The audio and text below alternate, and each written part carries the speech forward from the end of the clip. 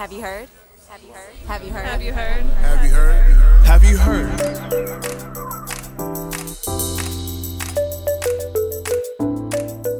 Hey folks, welcome to another edition of Have You Heard? I'm Aaron French. And I'm Jennifer Berkshire. And we are back live in the DC studio. Thank goodness. So what are we talking about this week? What's the topic? Our topic this week is busing. There is a new book out that argues that pretty much everything we think we know about the history of busing in the U.S. is wrong, or at least incomplete. And you were actually able to meet up with the author recently in Boston, yes? I did. And as you know, Boston has really come to stand for the kind of heated resistance to busing. And as Matt Delmont, the author, is going to explain to us, there's so much more to this story than what we've heard about. And I believe the story starts in City Hall. It does.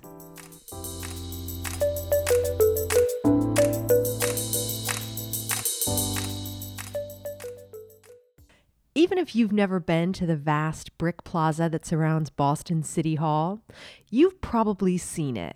It was the site of a violent protest over school busing in 1976, a clash that was captured in a single, unforgettable image.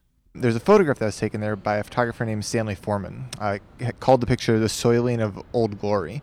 And what it was a South Boston white protester using an American flag with a flagpole as a weapon to try to stab an African-American attorney named Ted Landsmark. It was an iconic photograph because it really encapsulated so much of the racial tension and racial dynamics that were at play in the story. An African-American man trying to avoid being impaled by what is supposed to be a symbol of democracy and justice in the country, the American flag.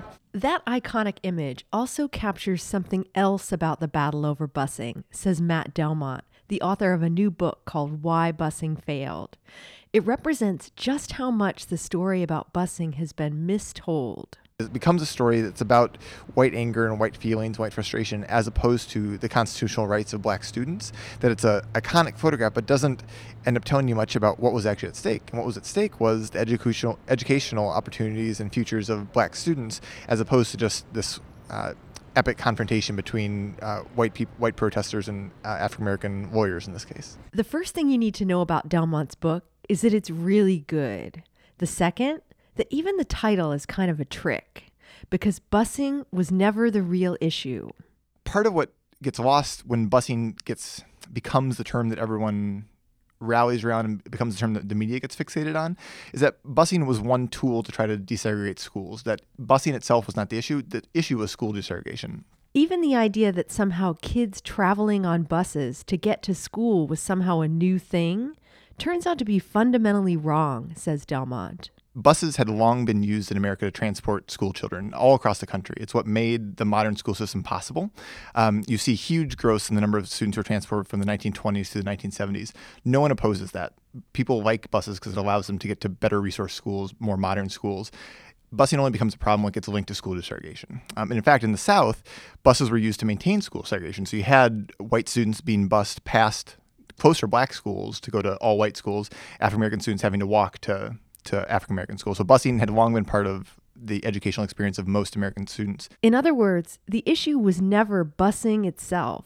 It was who was on the bus and where they were headed. Resistance to busing actually starts in New York in the 1950s, just after the Brown versus Board. You start to see white parents there organizing, marching, and protesting using this language of busing. And it becomes a code word for resisting school desegregation. So what they're protesting is plans that are going to send a few hundred black and Puerto Rican students from overcrowded schools in Brooklyn to predominantly white schools in Queens. These are going to be one-way programs. They're not going to bus any white students. But mothers, primarily mothers, are out protesting, holding signs saying busing creates fussing. And what they're resisting is having black and Puerto Rican students come into their schools, but they don't say that explicitly. They use this code word of busing, and that's the language that gets stuck, this language of busing, neighborhood schools. That becomes really powerful because it's a way to resist school desegregation without having to say that you don't want to send your kids to school with black or Puerto Rican students. Delmont's book is also about how the media shaped our understanding of the resistance to school desegregation. He watched hundreds and hundreds of hours of television footage, the unedited tape that the public never sees.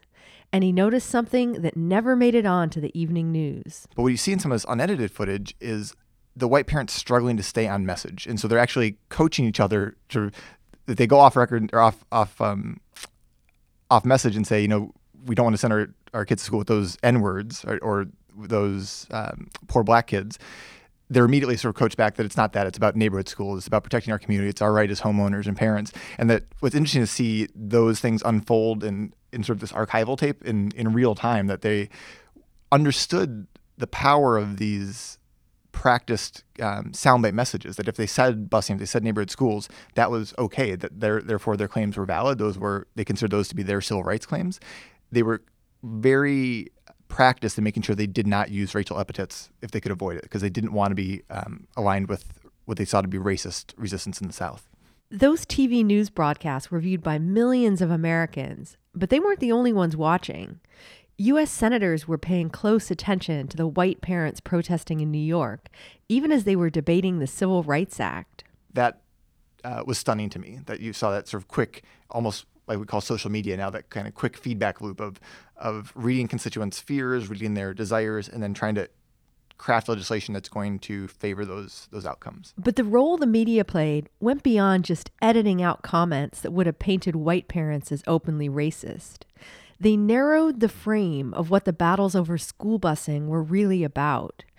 By focusing so much of their attention on angry white resistance, the media erased much of the real story, the civil rights demands that black students were making way before the cameras ever showed up. Demographically, the largest civil rights event of the 1960s is a school boycott in New York. It's not the March on Washington, it's not in the South, it's a school boycott in New York, where 460,000 students stay out of school to protest the school conditions. And they're not just talking about having black kids sit next to white kids. In fact, that's not what they're talking about at all. They're talking about the resource differences, difference between the number of qualified teachers in the schools, the difference between the class sizes, how dilapidated the buildings are, what kind of textbook support they have. These are the issues that they're demanding change on. It was the same story in Boston. That infamous picture that started our episode, it wasn't taken until 1976, but 13 years before it was plastered all over national newspapers. Some 8,000 African American students and civil rights activists marched through Boston's Roxbury neighborhood to a school that was built during the Civil War. Their demand? An end to separate and unequal facilities in the Boston school system. You see similar protests in Chicago. Over 200,000 students stay out for a freedom boycott there. Protests in Boston, Seattle, Cleveland, all making very similar sets of demands, trying to force these issues into the foreground.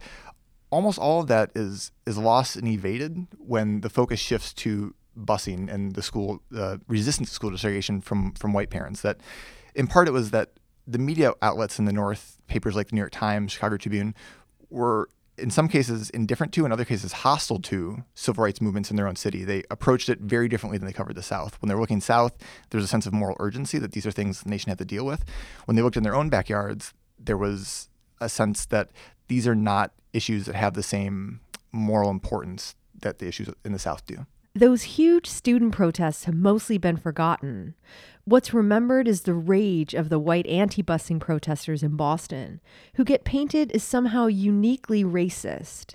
And that, says Delmont, ends up letting everyone else off the hook.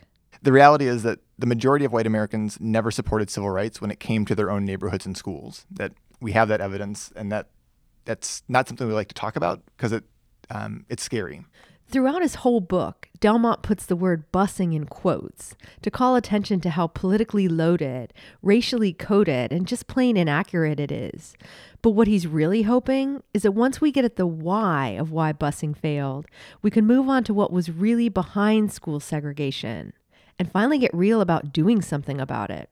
Busing failed because school officials, politicians, and the news media valued the perspectives of white people over the constitutional rights of black students. School segregation was never accidental. There were sort of specific policy choices people made with regards to school zoning, school siting, school attendance lines, school funding.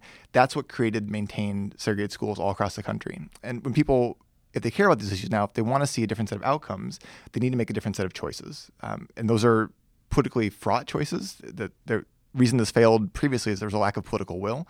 But if people want to see different outcomes, they need to fight for different choices with regards to zoning, school siting, funding, all these things that matter, and taking education as a civic good and not just something that's important for one's own family or one's own very narrow definition of community. Historians are a famously pessimistic bunch, and Delmont is the first to admit that Why Busing Failed isn't what you'd call a feel-good book.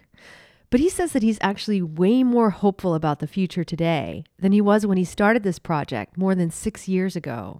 If I'm looking for places for optimism now, I think it just has to be that if people are talking about it again, if we have a fully informed sense of this history, why things didn't succeed fully in the past, that I'm hopeful people can make a different set of choices now. But it requires political will that we haven't demonstrated yet in American history with regards to education and civil rights.